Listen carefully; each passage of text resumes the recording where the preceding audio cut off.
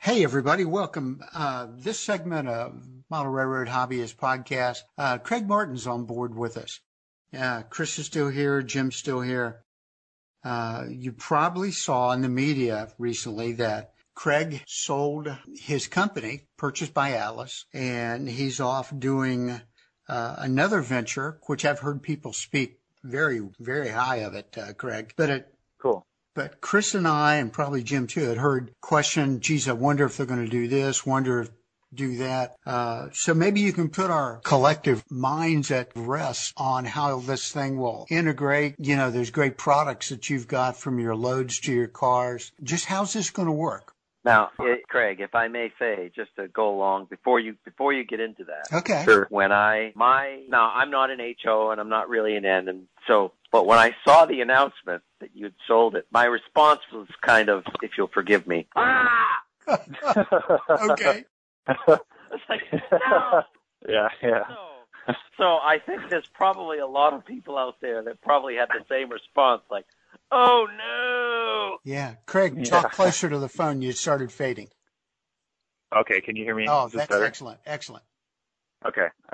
So you had a moment of disbelief. Well, first of all, I thank you guys for having me and thank you for those comments, but I hopefully be able to put some things to rest here. Okay. So first and foremost, the number one thing here, and I just want to speak on this real quick, is that, this all came about basically because I've read all sorts of different rumors. I've read, you name it, I've read it. Or I've heard it even. What I can tell you is that I had never really intended to exit from BLMA. It was something that, as you guys know, I've done for quite a while now, and I love just doing the videos. I'm a model railroader at heart. So there's a ton of things in the business that I love doing. About 5 years ago, I started a different business, which you spoke of, which is mymetalbusinesscard.com, and it's metal business cards, completely unrelated to trains, but that business is doing very, very well. So reverse back to then the NMRA show last year, and I was talking to the guys from Atlas, and it got kind of thrown around just almost off the cuff that, hey, it would be nice if Atlas could, this is from Atlas, hey, it would be nice if we could expand our product line. Would you ever consider selling BLMA? And at the time, I kind of laughed it off because I had never considered it. And as the days passed that event and we, came home from Portland from the NMRA show, I started to think about just how busy I really was with the metal business card business, with BLMA. I'm also in an entrepreneurs program called the Entrepreneurs Organization, and I'm on the board of the Orange County chapter. So I'm really, as they say, a candle burning at both ends. I had a lot going on. And to the point that with the metal business card business doing so well, I felt a little bit that I couldn't spend as much time on BLMA as I needed to. So this came about, and the more I thought about it, the more it became kind of just a win-win situation where, and this is where I'll fast forward now to the part of what's going to happen with the BLMA brand. As it is right now, the whole premise of buying a company is pretty simple on paper.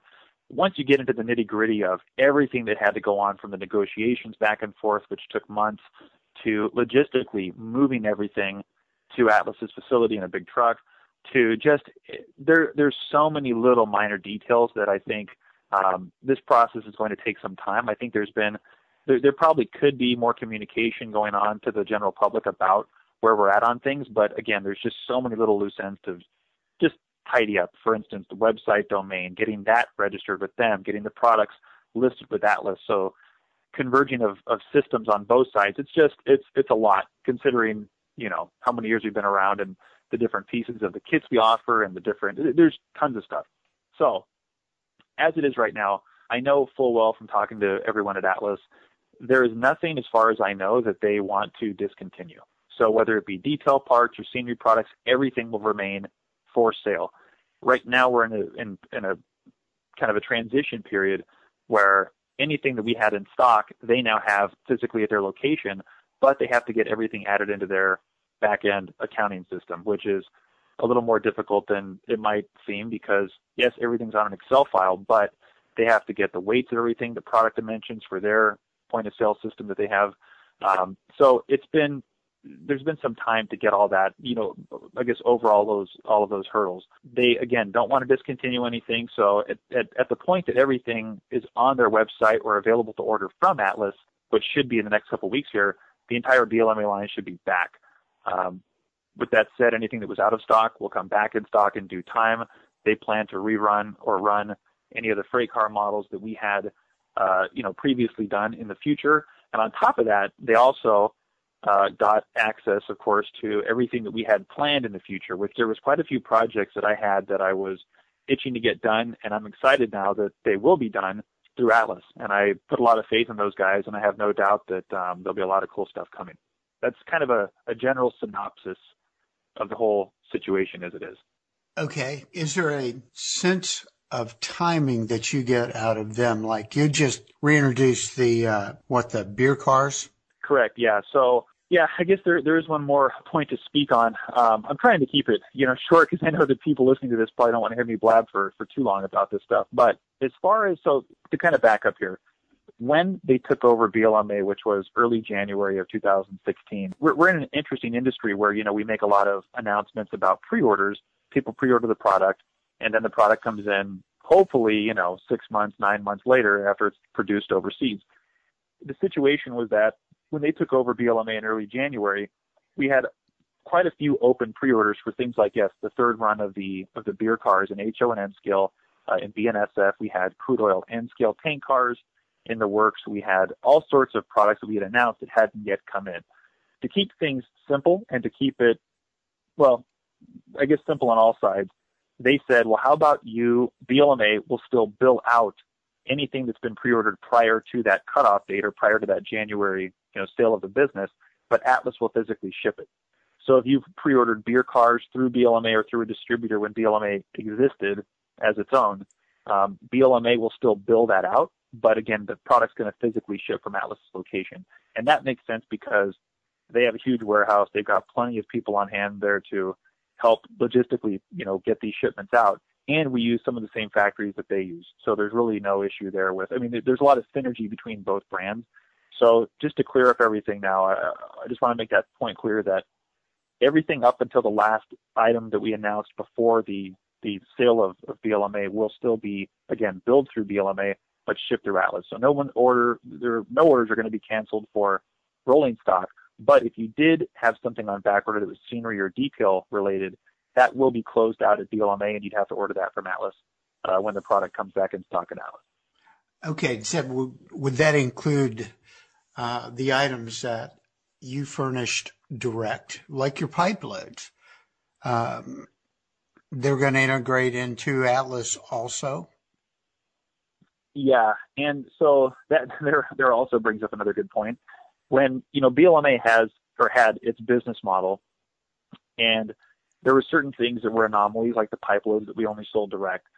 I know that there was a purchase order with the factory for more pipe loads in both HO scale and N scale before I sold the business to Atlas.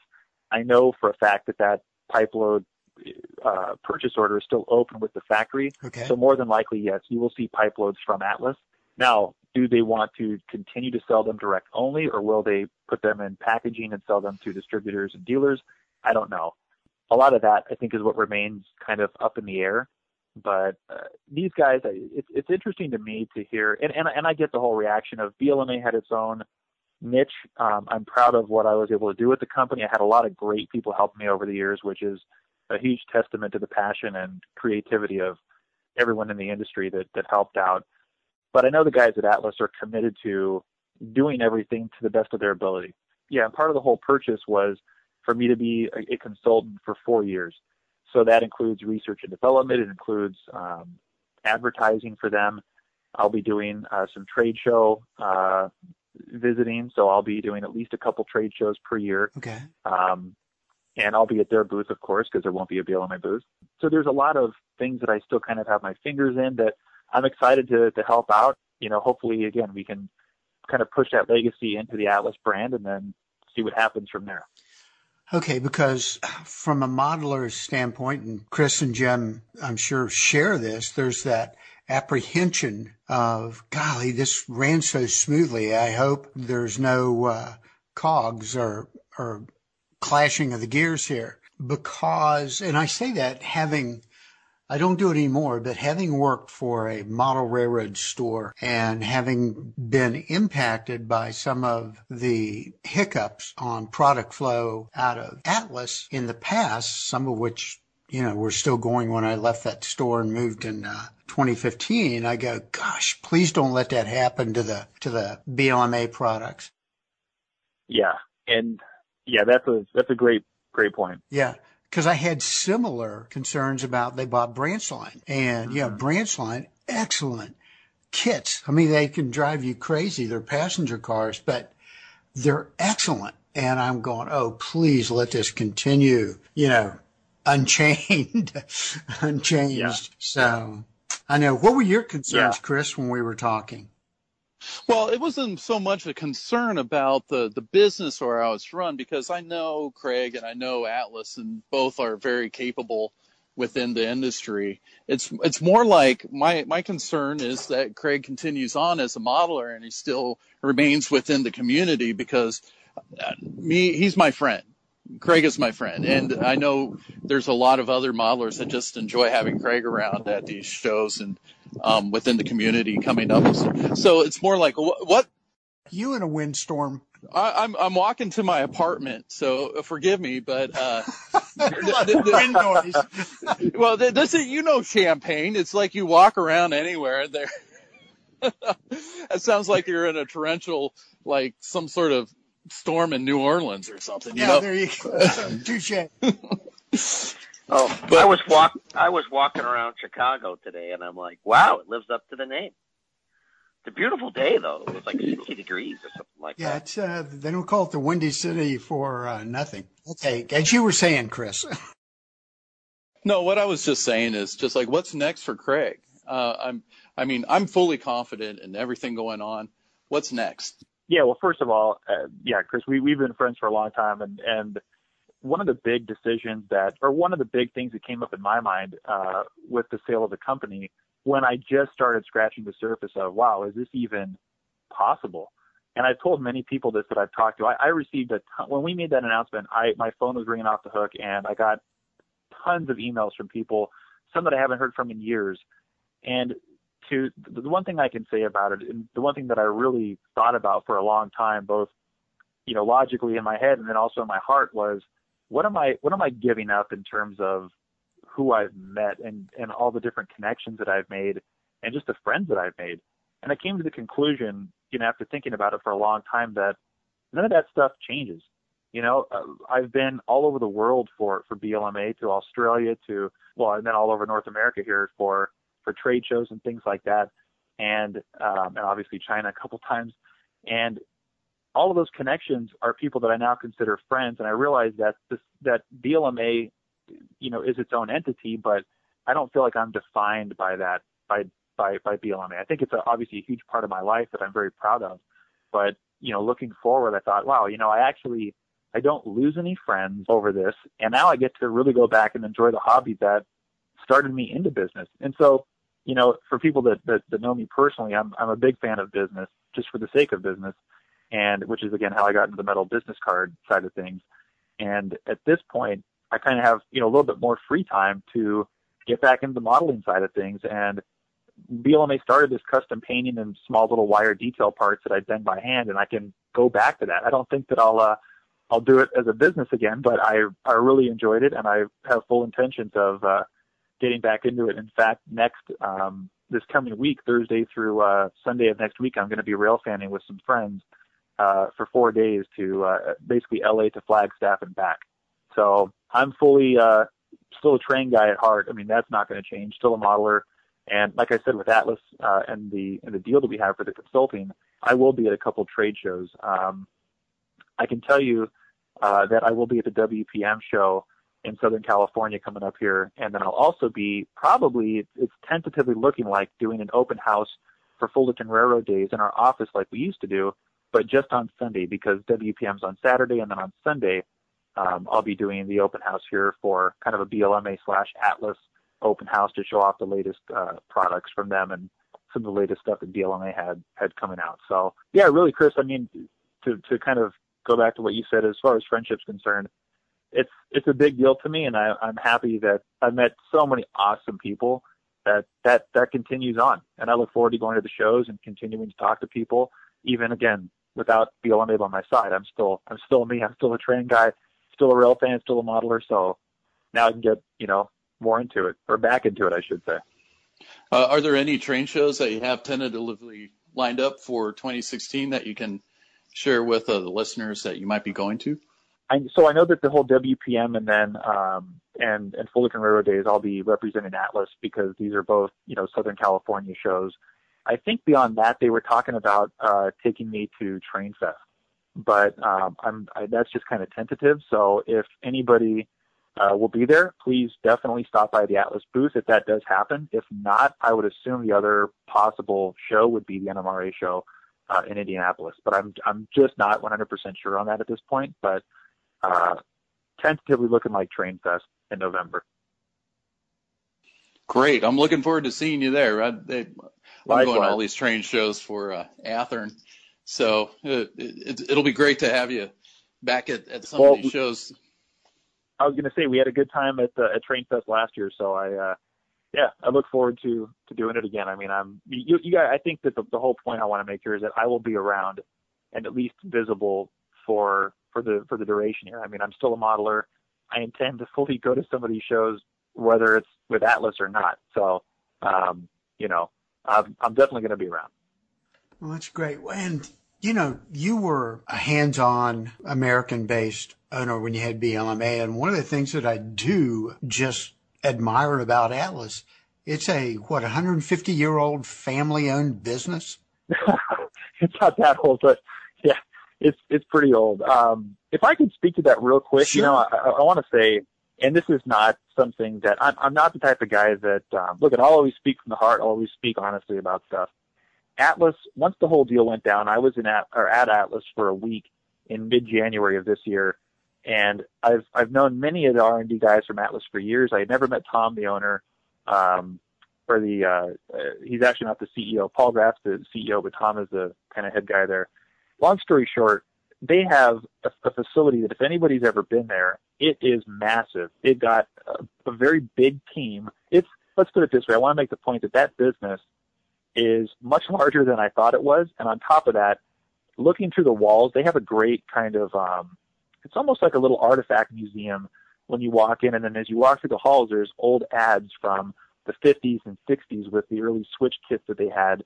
Some of the early innovative products like FlexTrack. We all take it for granted that Atlas started FlexTrack. They got switch kits as a popular thing. They did the first practical rail joiner. And I'm learning all these things about this company that I've always known, even from when I was a kid, looking at the N-scale stuff, the HO scale products. They've been a long time cornerstone in the industry.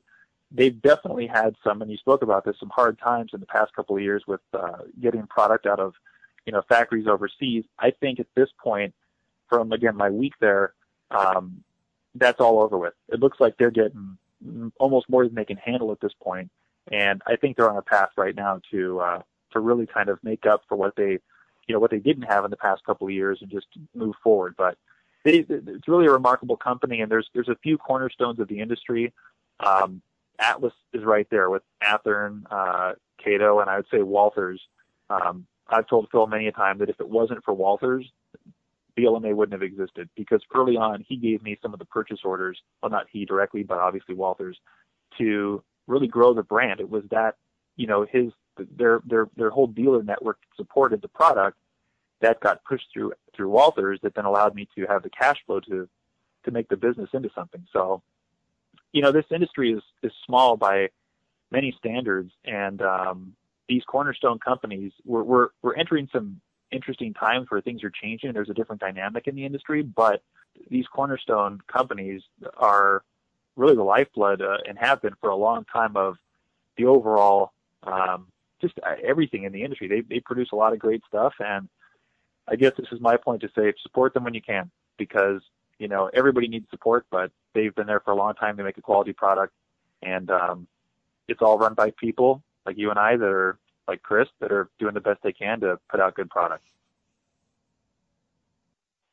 I sort of view the larger companies as sort of like the health of the hobby. If these large companies, Walthers, Atlas, Athearn, are continuously releasing new products and it's selling through, the health of the hobby is going to be pretty well established at that point. Mm-hmm. So I like that you really noted them, because they are important to the industry and to the hobby as a whole. Yeah. Well, it's funny. I feel like I was like a politician in my little, soapbox speech there, but I don't mean to be. I don't mean to come across like that. But the whole point is that there's people behind all of these businesses. So it's interesting that often we see just the models that get produced, and then you go on the forums and people bash the models, or they commend them, or everywhere in between on that spectrum. But ultimately, there was people that spent time on it. Things can go wrong in China, things can go wrong in R&D, but I think everybody's making a good effort to do the best that they can. My hat's off to everyone that's in the industry or has been, and of course to all the modelers that support it, because yeah, it's a full ecosystem that without one element, things start to kind of fall apart. Atlas has been the provider of track for a very, very long time. Amazing, products that they try to be innovative with. You've got Athearn producing tons of locomotives and rolling stock that's been a cornerstone of the industry forever. You've got all these different companies doing different pieces in a small industry that really makes it work. So it's a great thing. I mean, looking back on my involvement in the industry and my current involvement in it and my future desires as a model railroader and not a business person, it's a great hobby, but I don't have to tell you guys that, it. Well, I'm really happy that you came on to the podcast, Craig, and got a chance to share some of these things going on into the future past just, the sale of BLMA to Atlas, and then also having an opportunity to just sort of reconnect with the modelers as a whole. I'm really excited to hear that you have a little bit more free time. Well, maybe not free time, but a little bit more time. Yeah. Maybe you can enjoy just the hobby again, and seeing what you develop with your own hands and some of the things that you can do just as a Joe Blow modeler. It's really an important thing to hold on to, is that connection to the hobby. So I agree. That being said, I'm really excited for you, man. So thanks, man. Well, it's funny because we often see, and I know we've all seen this, people that kind of come and go in the hobby. A lot of times, life happens, right? This is a hobby at the end of the day. It's focused around a passion that we all have, but things happen in life. And, it's funny that the minute you get back into it, I had a really cool, I guess I'll kind of end on this. I had a really cool note from an engineer, UP engineer down here in Southern California, who I've been friends with, who I've seen at train shows for many, many years. And he wrote me this really cool note, and he just said, "Hey, I heard that you sold the company, I wish you the best in the future. And by the way, the other day I bought this old, I forget what kit it was, but it was some old kit. And he said, you know what? I spent a couple hours focusing on it, putting it together. And man, what a payoff. Like, it may not be the most detailed thing because it's an older kit, but he said, what a relaxing payoff to dive back into this and really enjoy the hobby as it's meant to be enjoyed. And I thought it was kind of just a cool, it was just a heartfelt thing that he said that wasn't so focused on anything else. It was just having a good time with the hobby. And to me, that's what it's all about. We're often on the forums or wherever it may be, hung up on these little, things here and there, this not working right, or there's a delay on this product. At the end of the day, it's about having a good time. So I thought that was a really great note, but you're right. That summarizes, having time to work on the hobby is an amazing thing if you can find the time to do it. Yeah. It's like my wife goes, what do you do with your time during the day? Because I'm retired. Going back to the branch line trains, it's about 20 hours to build one of those. Trust me, honey, I am keeping myself occupied. I just started another MTH conversion to Loke Sound this afternoon. You got to have the time to do it. And just, golly, I find it so relaxing. We started, on the Model Railroad Hobbyist podcast, we've gotten questions on there about things we've mentioned on the show, and I go in and answer them, and had a guy send me an email via Model Railroad Hobbyist who wanted to know about DCC. I'm going, he started listening to some of the older podcasts, and so he had a lot of questions. And so he wanted to send some locomotives to me and have me do them. I said, hey, why don't you let me show you how to do this and walk you through it? So ended up being, I created this 12, 13 page document complete with color photos, put it as a PDF format, sent it off to him. I said, let me know what you think. And I've got some other people reviewing it. I was thinking, Chris, we may post some of this stuff on the Facebook page. Oh, yeah, that's great. So I've, when I do the next, like, Athearn Ready to Run or whatever, I'll do it also, or weather one of Craig's fabulous cars. Yeah, taking time just to enjoy the hobby. You know, just the other day, Craig, I decided I was missing sort of a freight train from my lineup of stuff. And it was a Santa Fe Manifest train from like the 90s. And the first thing I thought of were your beer cars. I'm like, oh man, I'm probably going to need a few of those. And I started looking on YouTube, just Santa Fe trains rolling by, just to get a sense of what was in them. And sure. I tell you, like it seems like every train, I'll subdivide it, Manifest train that rolled by, there was like 3 or 4 more of those cars in there, you know? So oh, yeah. Yep. I was just like, oh man, wait a second. Hey, wait, how am I going to get these? You know? Yeah. Yeah, having the insight that there's a transition going on and understanding that you know, these things are going to be back in stock in a little bit is great to know that, you know, hey, just give it a minute, they'll be back.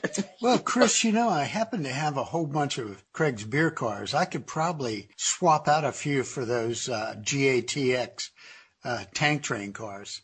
We could probably barter some of those. This is going to be sort of like a Pokemon back in the, you know, in the 90s and stuff.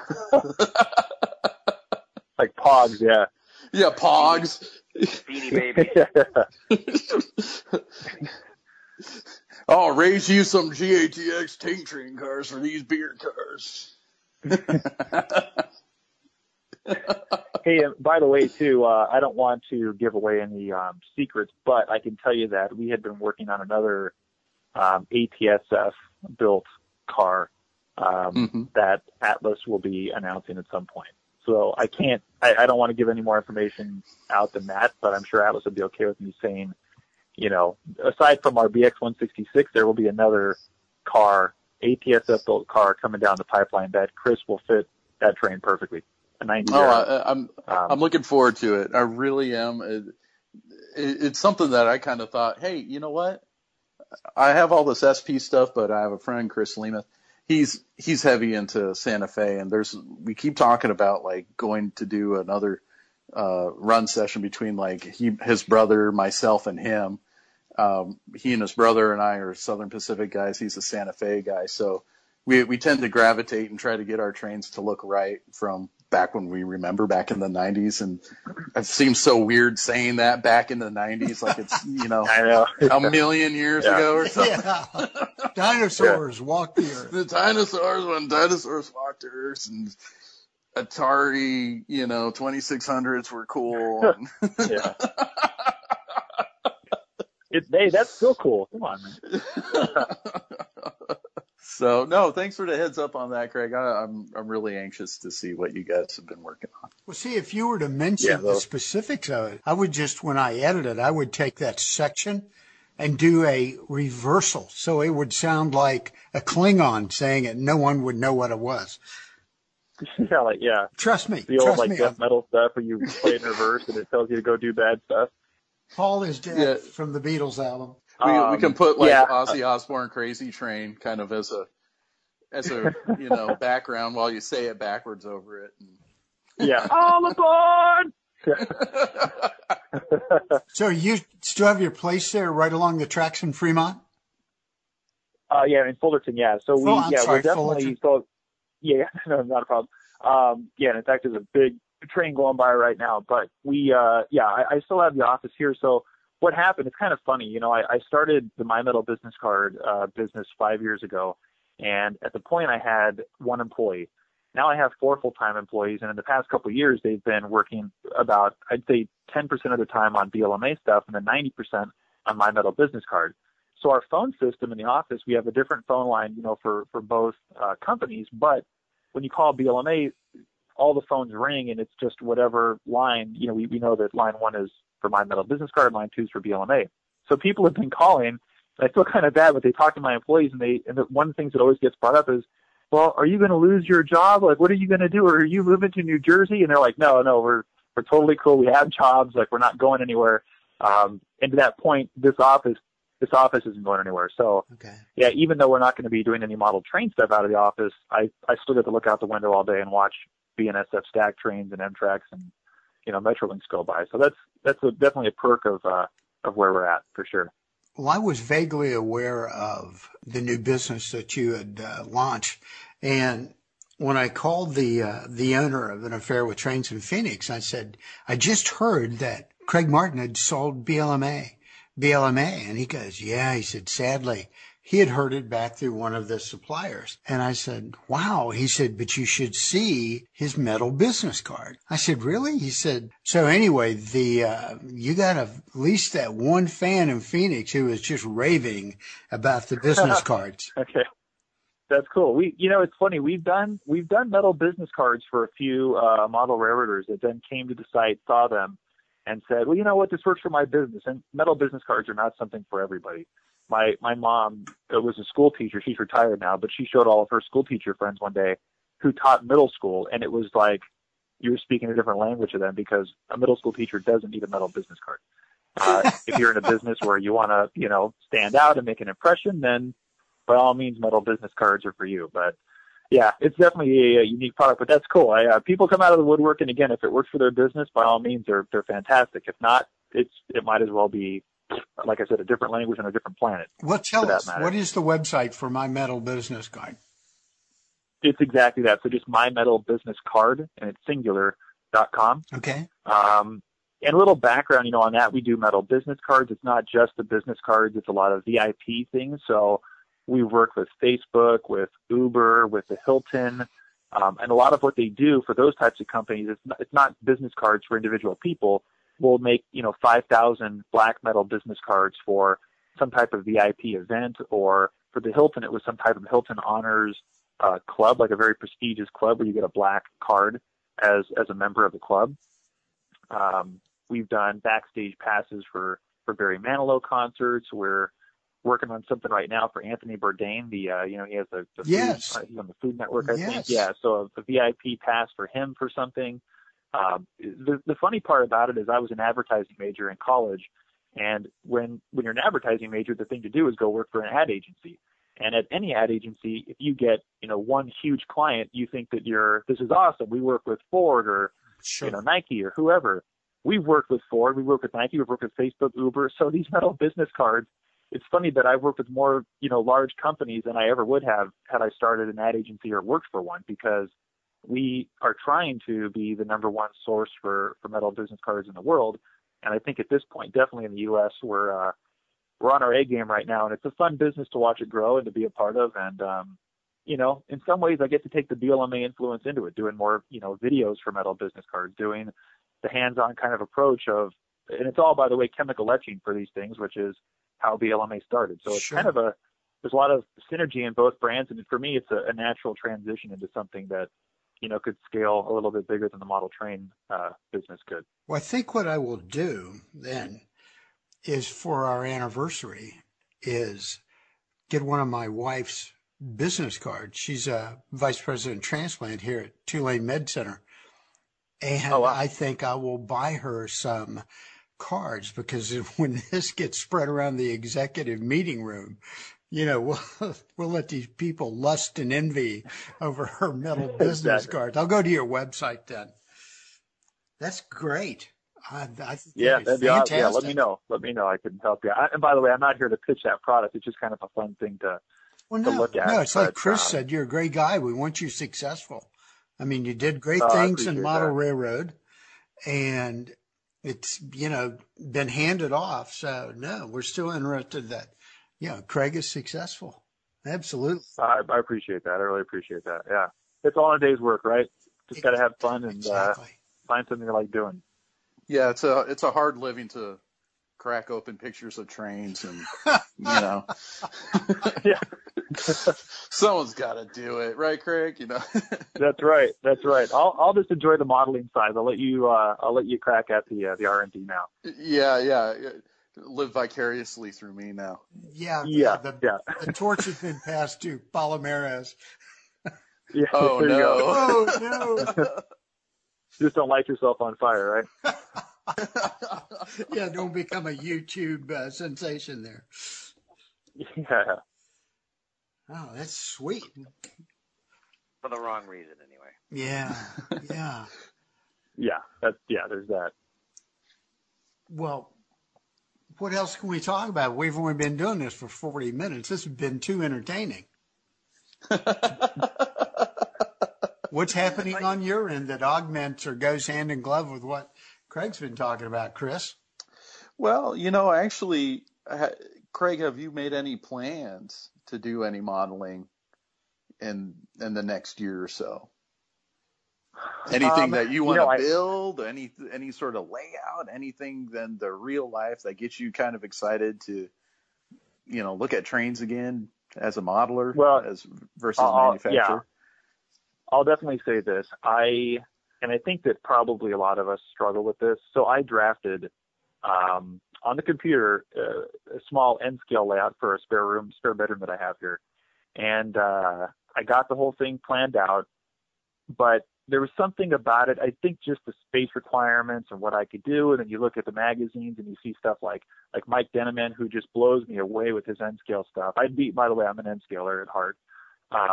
So what happens is I'm starting to get this kind of envy of I don't know if I'd be able to do it that good. So I almost, it's ironic that I'm putting my toe in the shallow end and just going, ooh, that water's too cold. I don't know if I can come back, but obviously I'm going to, but the whole point here is I see so much great stuff going on that I almost feel like I haven't started yet because I don't want to not be good at it. I want to produce an awesome layout, but it's the ironic part is that back in the day with BLMA, I just jumped in. I didn't know what the hell I was doing. I picked up an airbrush, started airbrushing, and it was like ignorance is bliss. Now I'm kind of like, well, I want to do something really good, but it's one of those things you just have to jump into it and start having fun with it. I mean, the minute that I do, I'll love it. I do really actually want to detail some N-scale locomotives if it's any, thing here to talk about, but that's where my heart was. That's where I started, and it'd be fun just to go back and, break off a couple number 80 drill bits, cuss a little bit, do it again, and then put some grab irons in and call it a day. It'd be fun. I was always amazed. We had a couple N-scalers would come in, go over to where I, kept all the detail parts, and they'd go, well, I need the BLMA this and that, and N-scale. And he'd bring them back over, and I said, how in the world do you even see to get it on? I said, I find it challenging at HO, and you're doing it in scale, then do one of those fake bow downs to him like, I'm not worthy. Oh, that's amazing in scale. The fun part about it, for me, and I'm sure Chris or anyone that's been in the industry, you see some of this stuff in the box, and you go, okay, wow, that's really good. And especially some of the stuff that's coming out now is just amazing. There's the amount of detail, the paint quality, everything is just looking really good. But then you see what some really talented people do with it, and it's just your jaw drops.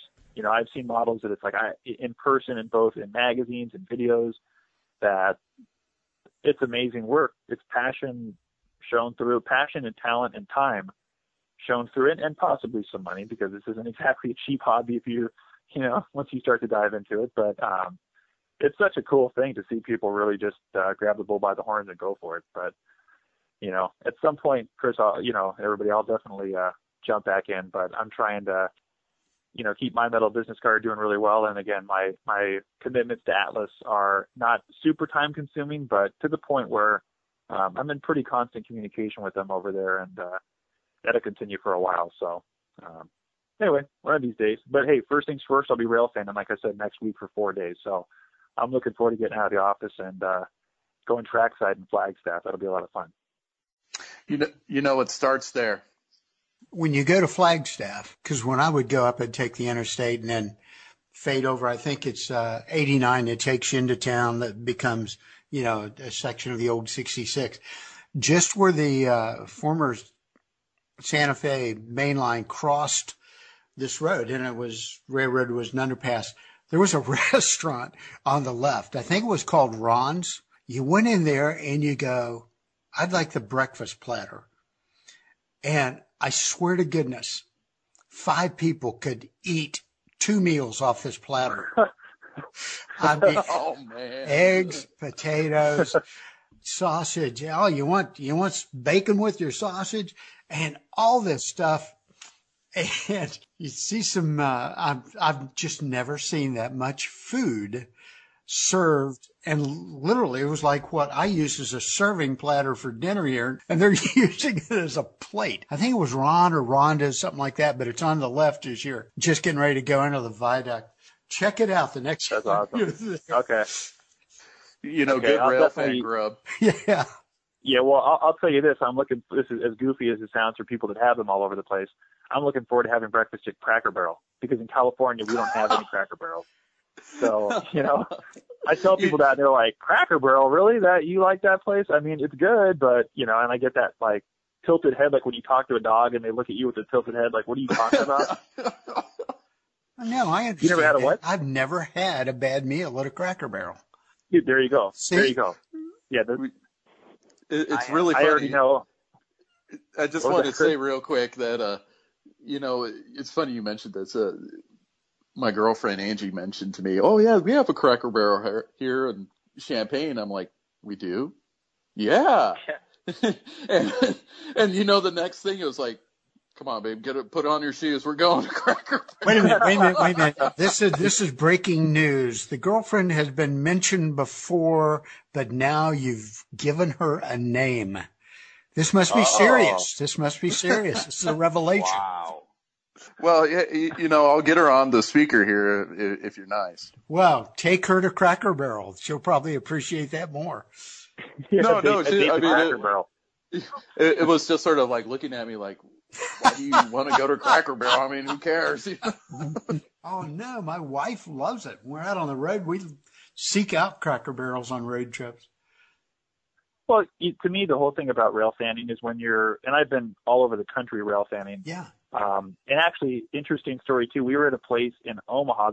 I don't know what it's called, and I know that anyone that lives in Omaha would know this place, but it was on a top 10 breakfast diners in the country list that I saw online one time. And I saw it and thought, oh, I've been there.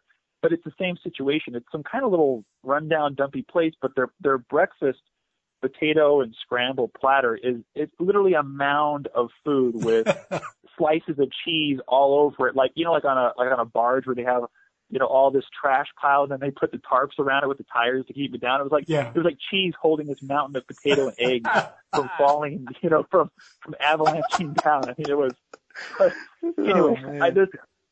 I forget what it's called, but that was a great place in Omaha. But that's part of the fun. Rail fanning is, you know, seeing what's in this country. That's you know, driving up to the little podunk places to eat and enjoying some food you wouldn't otherwise have. Yeah, it's all about riding around the country trying to find trying to find a Cracker Barrel and eating there everywhere you go. Jimmy, a little bit closer to the phone. A little bit closer to the phone. I can't move any closer to the phone. Well, then just breathe deep and talk loud. Talk loud. There you go. I like that. Okay. Is it loud enough? That's Jimmy up there in Chicago. Way up there in Chicago. He sounds far away. Yeah, what's the wind blowing the sound waves away? There you go. Yeah. No, it's all it is. It's the Bluetooth headset I'm using. So, yeah. I mean, as long as I don't sound like I'm in a bucket, which is amazing. I have this expensive, you know, whatever the ball mic. I spent $60 on this mic, and I sound like I'm in a bucket or whatever it was. But it was like the snowball mic. I bought a snowball mic, and I sound like I'm in a bucket. I don't know. And then I use my cell phone with a Bluetooth headset, and I sound better. Okay. Maybe I'll just do that. Well, whatever works. We don't care. I know you don't care, but I'm just saying. We just want you to have fun and sound good. Chris and I talk about it all the time. We just want Jimmy to have fun and sound. Keeps me up at night. Yeah, right. While you sit there eating Canadian bacon at Cracker Barrel. Yeah, indeed. I'm going to have to do a Google search and see where they are in New Orleans. Oh, you're going to be on the hunt, too. It's going to be sort of like that, Craig has scratched the scab off of quest for White Castle, but it's going to be Chris and Craig's quest for Cracker Barrel. We have a White Castle wannabe in town up here in the Lakeview area, but not a true. They don't put as much mustard and onions on them as the White Castle does, but it'll do.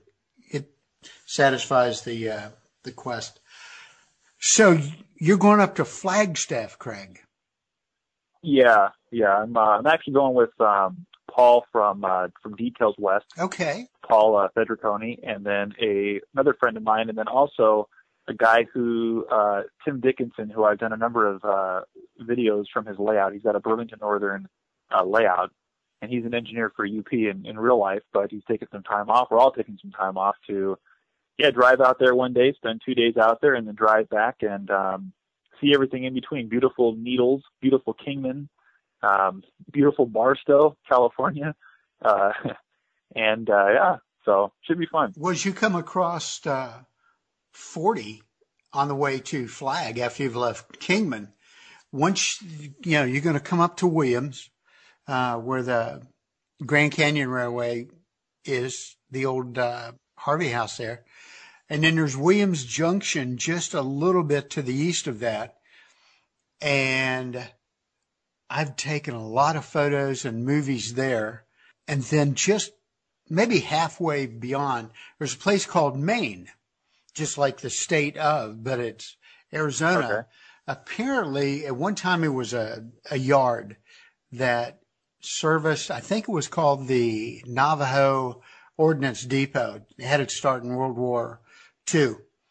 And I've gone there before, because if you're shooting a long lens coming from the east, you see these things descending a grade and doing this snake loop as before they throttle up to come past you.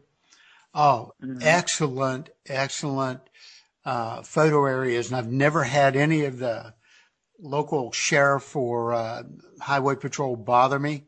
They would come up, how you doing? Patriot Act stuff. And I'd show them. Sure. And they were just very accommodating. So, I envy you. That's a great trip. Yeah, I'm looking forward to that. You said it's Maine, and it's you said it's east of Williams. East of Williams, and of course west of Flagstaff. It's right off 40. There's an exit there. Okay. Okay. Cool.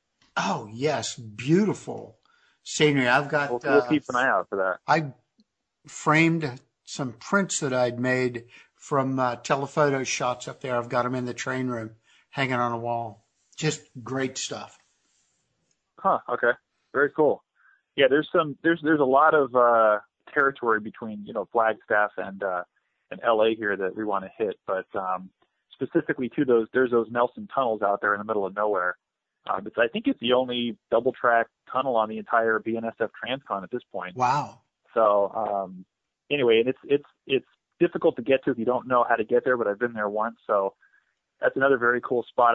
I'm sure we've all seen photos of it, but it's fun to watch double stack trains go through a double track tunnel. Sure. So that's one spot we hope to get to. On the way to is Seligman, Seligman, I believe. Yep. That is an interesting town. It's original U.S. Route 66, but some of the stores and stuff there, it's like when you go to Roswell, New Mexico, things take on a slightly different flavor because of all the UFO stuff in Roswell. Yeah. Same thing in Seligman. It's a different influence. It's like, wow, it's 1969. Yeah. Hippie movement again. But great, Yeah. very friendly people and great train photography.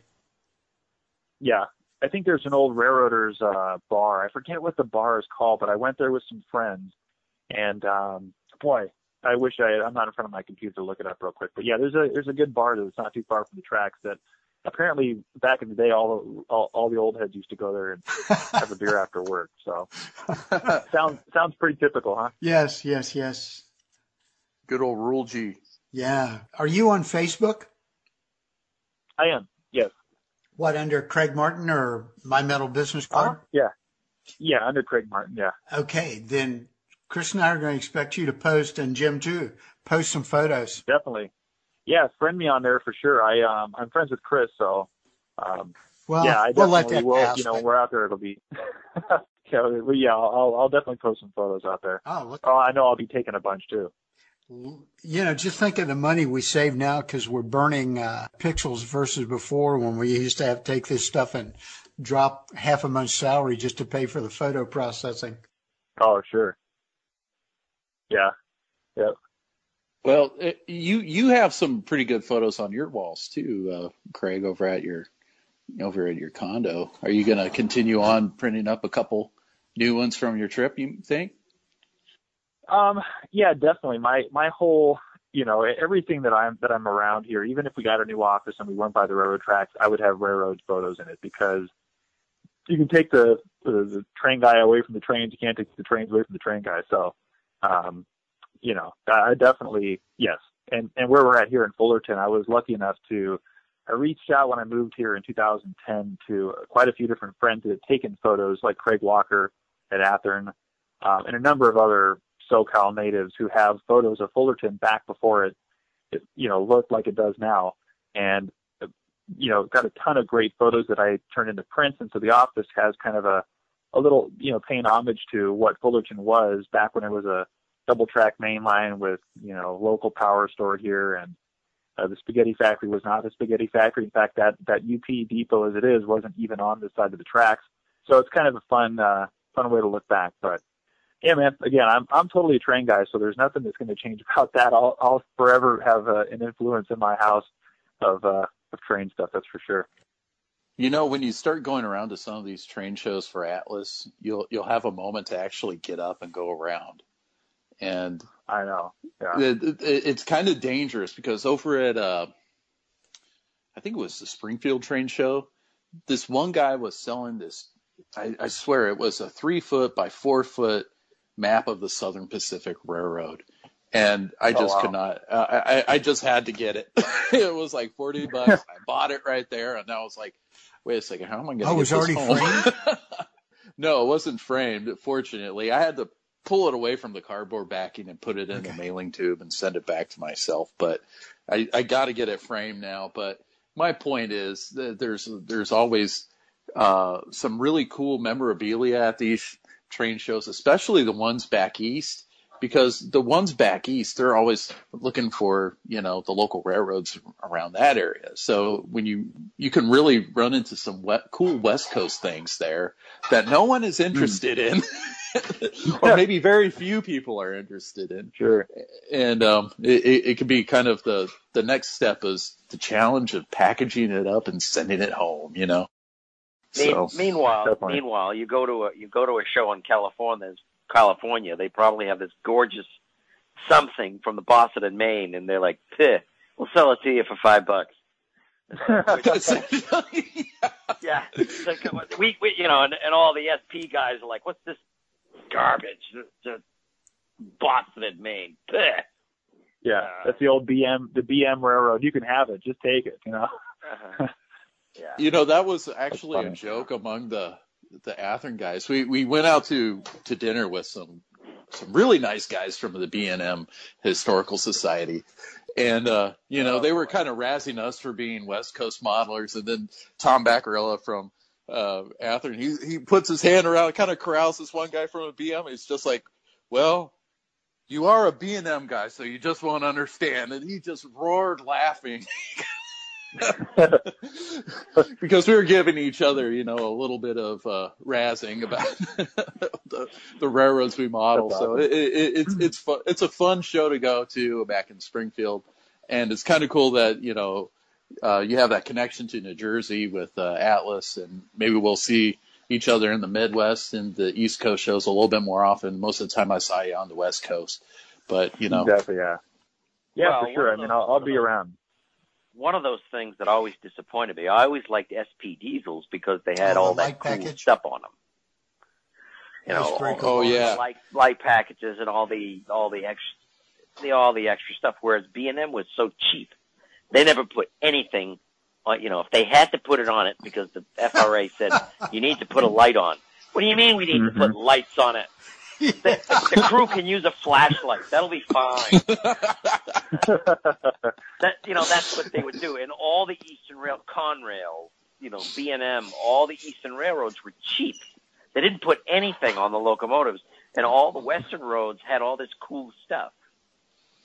But if you notice, all the Western roads have all taken all that cool stuff off. Yeah, leaving gaping holes. They're like, wow, this stuff is way too much money to maintain. What the heck do we got this foolishness for? Yeah, now there's just a big, metal plate welded over a lot of that stuff.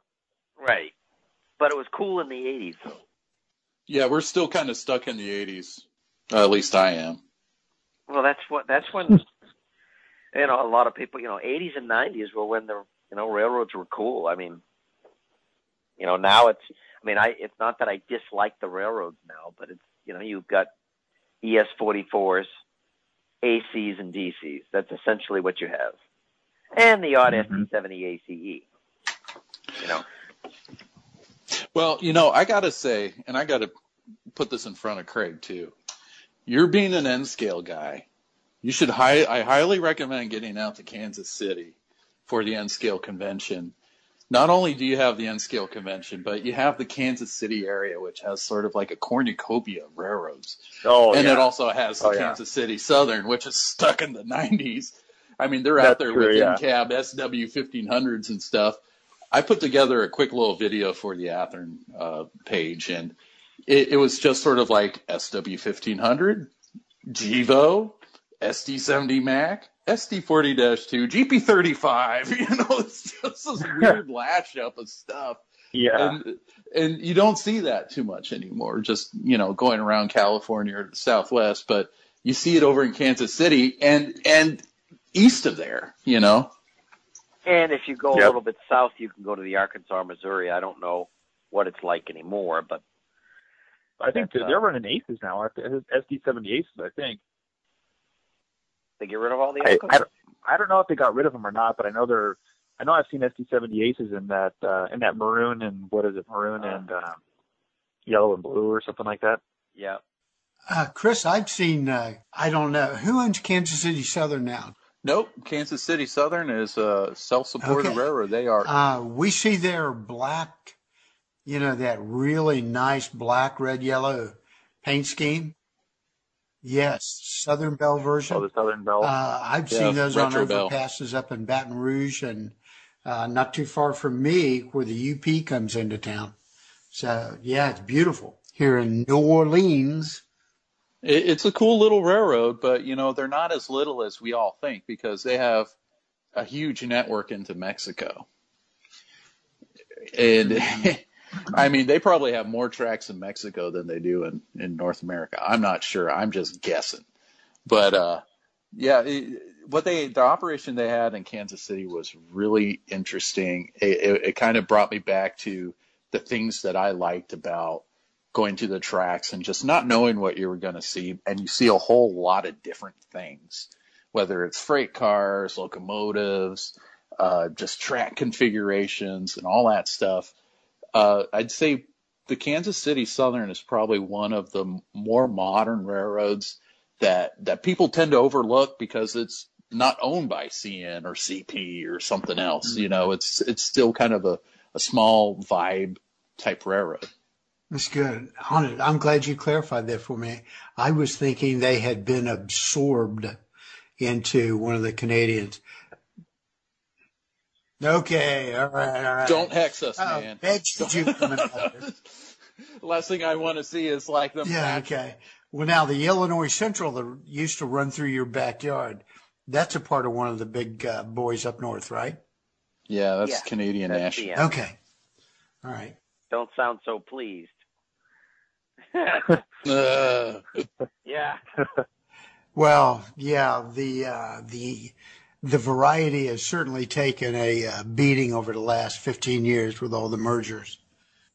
Well, it's still pretty interesting out here.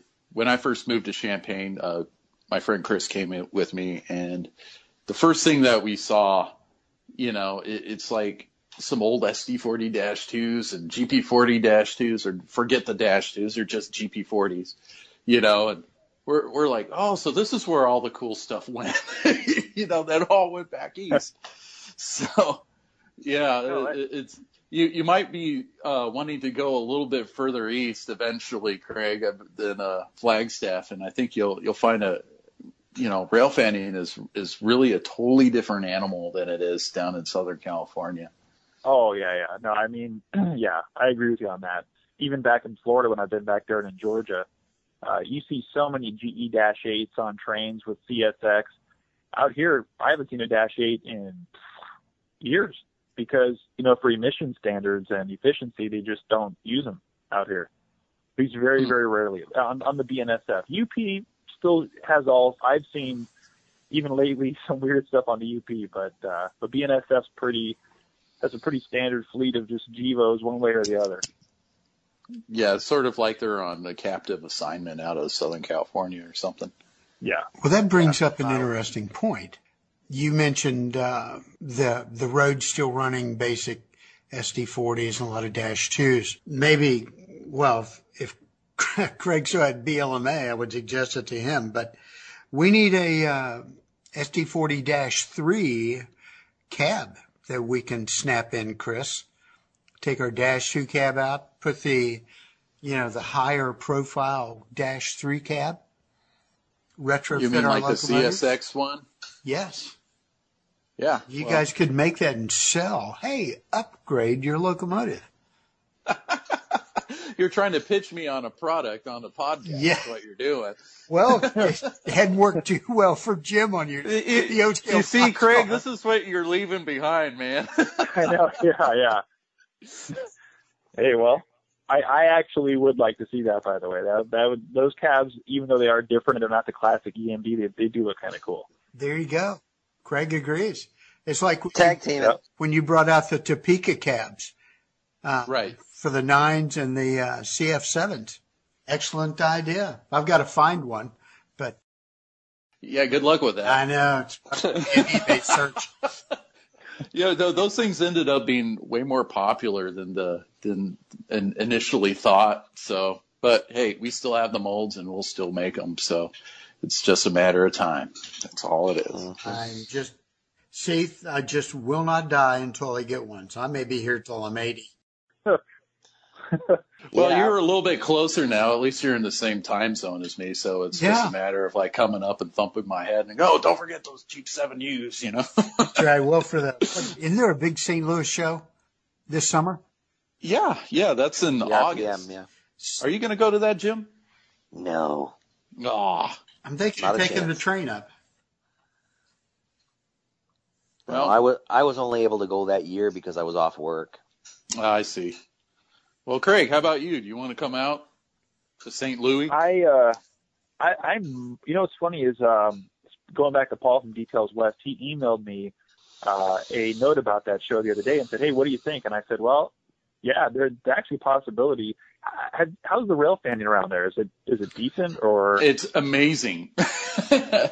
You have trains on top of trains on top of trains. One of my first impressions of St. Louis, Craig, when Chris and I came through town, we looked over and there's multi-levels to it. And they have the steel viaduct that looks like something that came out of the Chicago L with 100 car trains on them. Wow.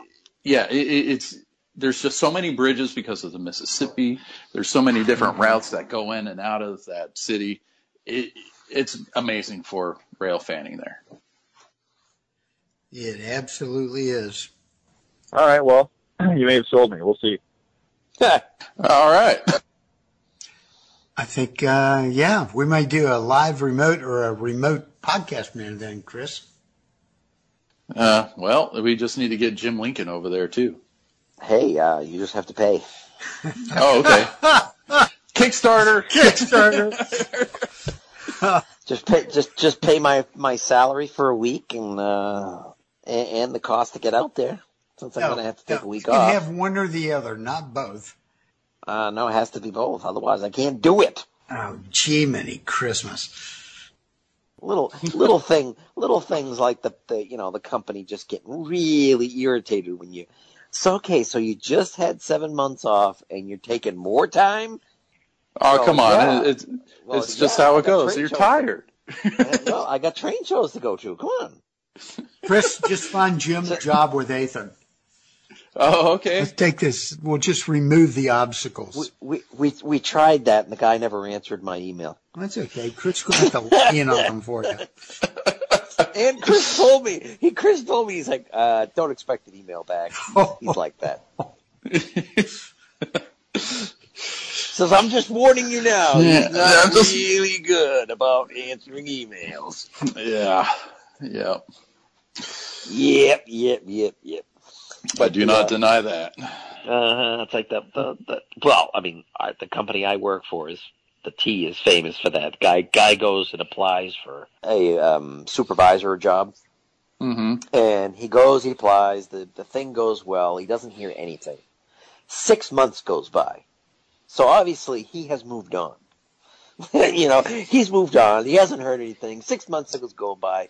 7 months goes by, and he gets a phone call and says, "Hey, Mr. Lewis, you're now the head of operations at the such and such facility. You need to report there tomorrow." Wait a minute. I applied for that 6 months ago. Uh-huh. Yeah, you got the job. Nobody said anything? Well, I don't know what to tell you, but you need to be there tomorrow. Bye. Click. Yep. That's the people I work for. That sounds a lot like Tim Dickinson's stories, huh, Craig? Yeah, that's right, yeah. That's funny. No, today I was out. I took a train ride from, you fly into Midway, flew into Midway, took the Orange Line into town, into, Roosevelt.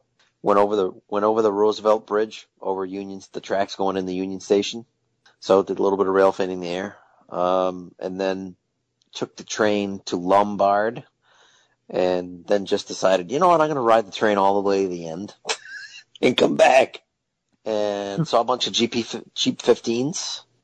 I saw a couple GP15s and a MP15 AC, I think. So I was like, oh wow, don't see those every day anymore. Out in the UP in the old Chicago Northwestern. Hello? Oh, okay. Me being on a cell phone, everything went totally silent. I'm like, uh-oh. We did that just to scare you. Yeah. Well, it worked. I'm like, oh, wow. I was texting everybody, just... Thanks. Let him simmer. Yeah, that's right. Just let him marinate a minute. Nice.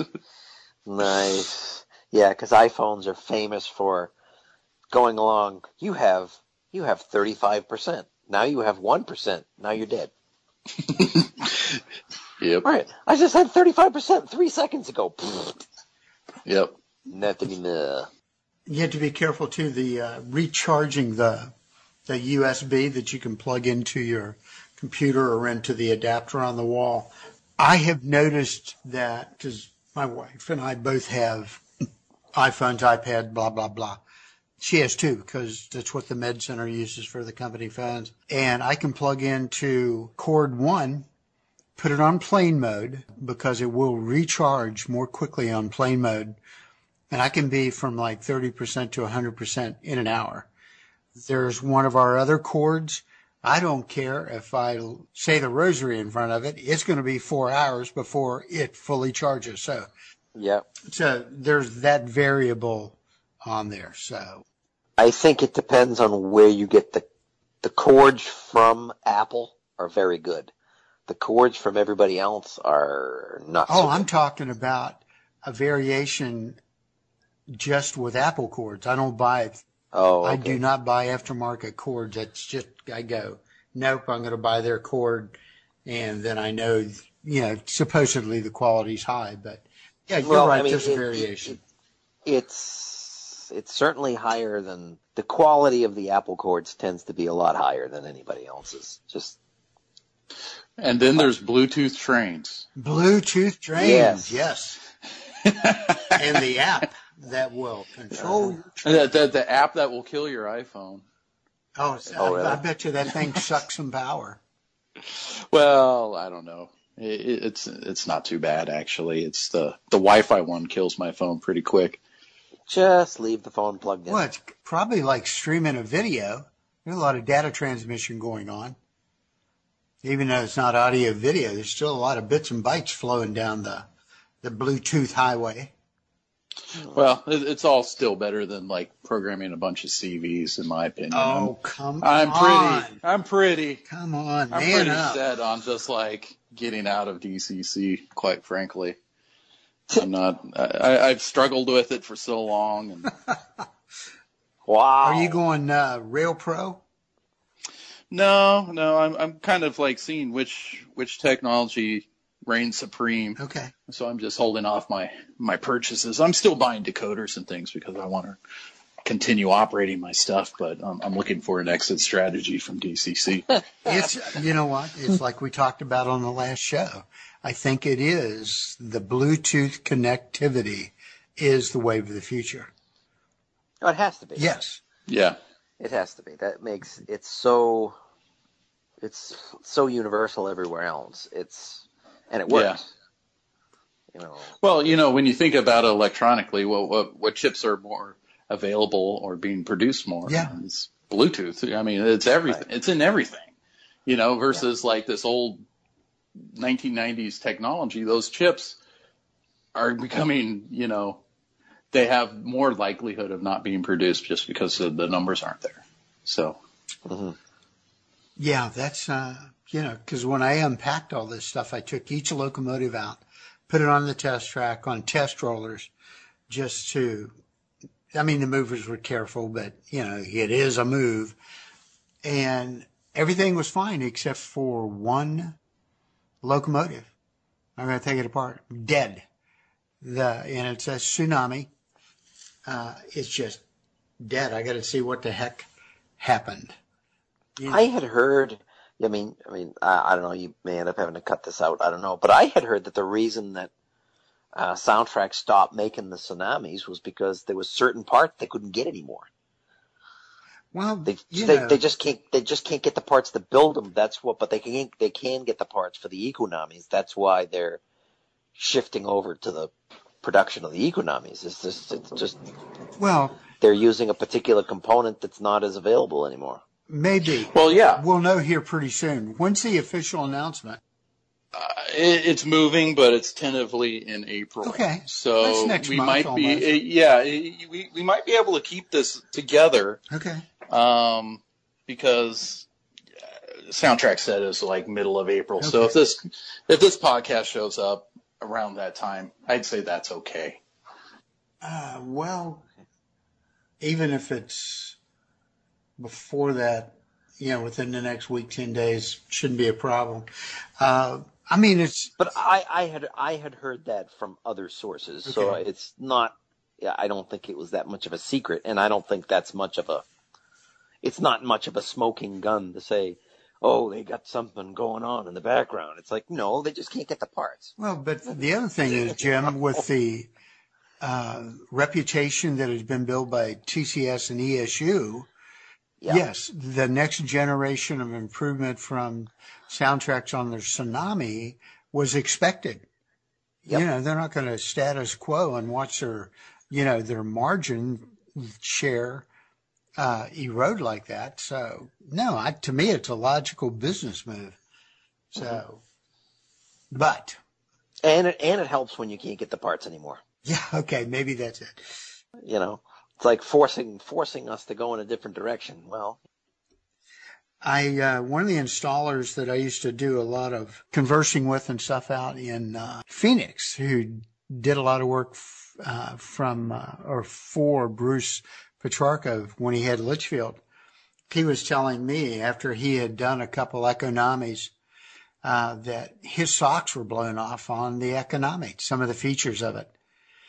Especially when he put them, and I mentioned this once before, in a couple Kato hood units with sugar cubes. And I've heard them, and I went, holy freaking moly. That's amazing. So the fact that they're going to take the flagship and upgrade it, I think is expected. That's what businesses do. They react to threats. They reposition. So, marketing threats and so forth. Look at the people that reacted to the improvements Craig made with his different products. Craig drove a lot of change there. People had to up their game because he made a better product. he's letting you simmer. Yes. That's right. Yes, right. And then he came out with loads. My gosh, he came out with loads. I hate making loads, and he did it for me. Oh, he was my hero. It's okay, Craig. You can jump in anytime there. We're just tracing. No, I'm enjoying this. I'm relaxing, and I'm enjoying this. These showers of accolades for your BLMA. So I appreciate it. Yeah. Oh, hey, it's heartfelt and sincere. Not blowing smoke here, buddy. Yeah, I appreciate that. So, just, and Mr. Palomera is there, our lifeline to Athearn. It's just, this is the best of both worlds. My wife goes, who are these people? And I went, let me tell you who these people are. Wait a second here. Well, no, because she's not in the hobby, so she doesn't know. Have you ever talked to James Wright? Any of you guys, Craig? Have you? I haven't spoken to him myself, but he's talking about with the YouTube videos. Yes. Have you ever talked to him? Yeah, plenty of times. He was telling me about a story where I think he went to one of these shows. I'm not sure which one, but one of the guys that works over at the hotel was a model railroader. So he got instant recognition from this guy that works the front desk of this hotel. And upstairs there was like like some beer and snacks, and then he totally hooked up his room like he was a movie star. Wow. Or something. Very good. Wow. That's awesome.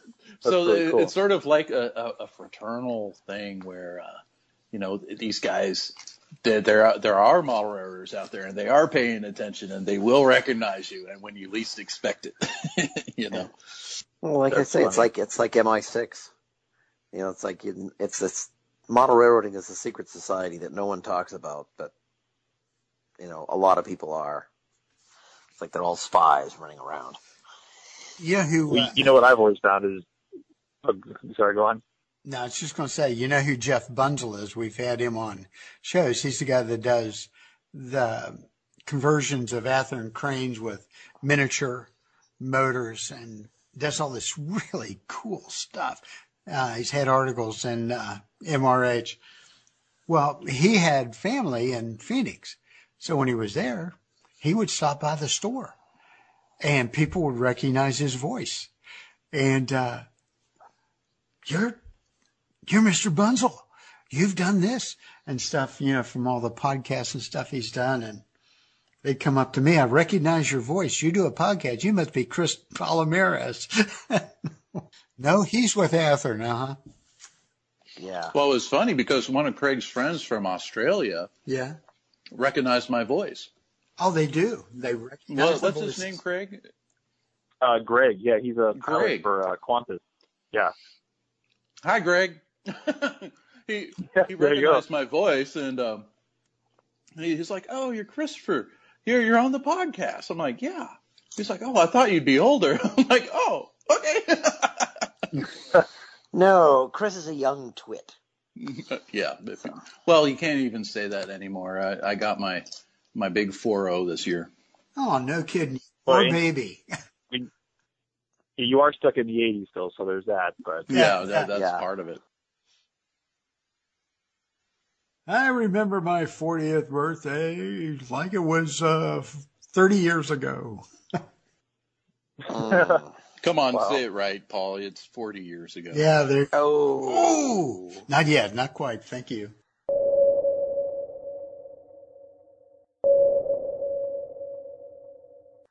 Put in the ricochet sound.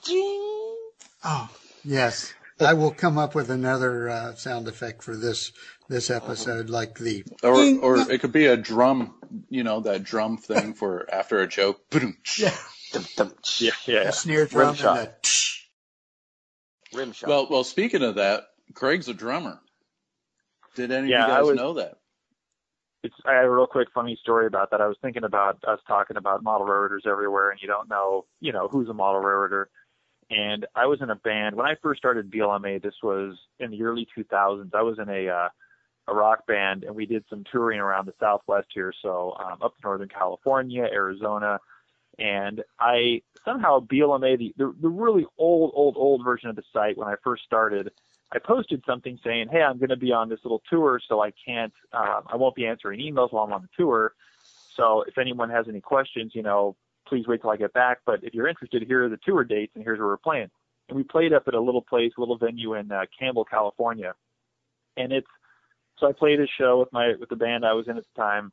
And after the show, it's probably 11:30 at night in this venue full of, younger people. Some guy comes up to us, and we're carrying everything down on the stage, and he says, hey, we all look, yeah, which one of you is Craig? And everybody, just points to me like, there he is. He's right there. Look at him. That's him. And so I said, yeah, I'm Craig.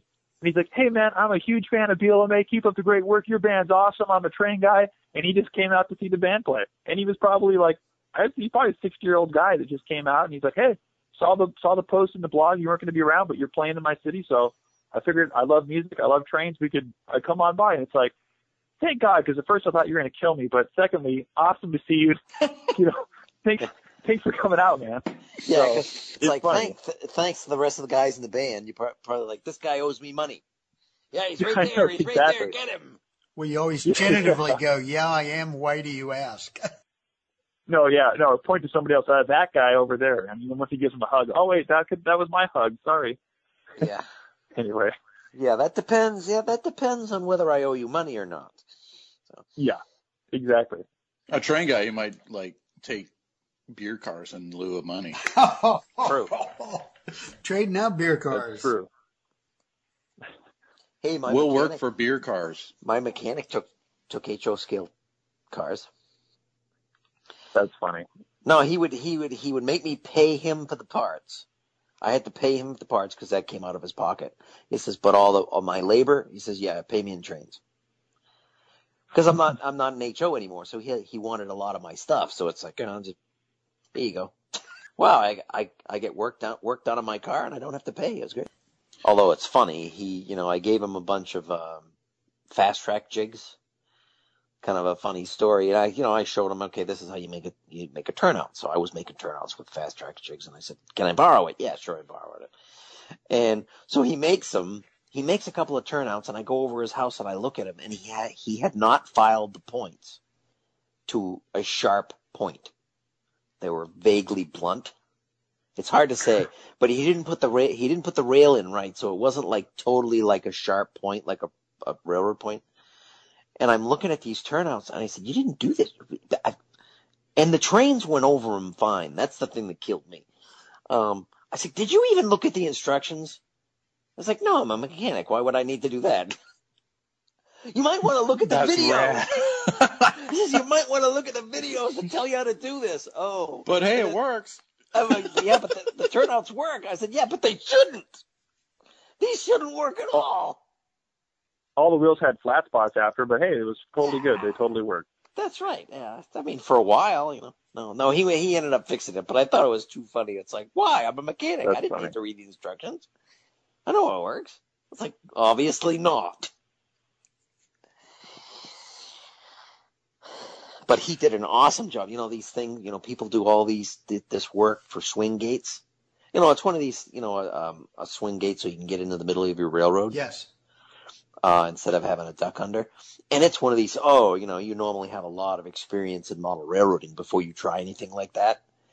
And I go over to his house and he has this perfect swing gate. Absolutely fits perfectly. No problems going over it. I walk in, I'm like, I didn't say anything to him. Well, no, I think I did. I was like, dang, this is beautiful. I don't know about the rest of the railroad, but this swing gate's awesome. Yeah. But he was so mechanically inclined, he was able to figure it out without, I can do some things, but that's not one of them. That's not one of their things I'm good at. Yeah. Well, that's the part of building a layout once you kind of step away from like detailing locomotives and freight cars and stuff like that. It's like, all right, time to saw some wood, lay some track, and I've seen some pretty, astute modelers struggle with track because it's just such a different discipline, Mm-hmm. So, well, the other thing is, track. The reason I like track is really it's one of the few things in model railroading that you build a model and it works. And if you don't do it right, because there's a lot of modelers who are very good modelers, but they also know how to cover up their mistakes. You can't really do that with track. It's either right or it's not. And your trains will really quickly tell you whether you did it right or not. But there's also a tremendous satisfaction when you spend a lot of time building whatever it may be, and then the trains run through it with no problem. And it looks good. It looks good and it runs well. So it's a little bit different than, say, a model structure, which just needs to look good. And then half the people, they were like, well, I'm only going to do two sides of it because the back of it, you're never going to see it, so I'm not going to detail the whole thing. Well, you can't get away with that with track. Jim, I wonder if Craig has a video of one of Tim Dickinson's turnouts, because Tim Dickinson is a railroader, so he sees track like you do. And just the attention to detail around track is just really makes the railroad tie together. It's like all the freight car detail, all that, the track too. It just totally elevates the level of realism. I got to try to go and see if Craig has a video that kind of shows that and post it onto the Facebook page or something like that. Mm-hmm. I think that there's definitely a couple of scenes in the videos we shot that show some of the track work on his layout. But I agree. I mean, with everything that's being said here, it's something you can't really cheat. And I feel like the people that take their time on it are the ones that benefit from it because you have fewer derailments. It looks awesome.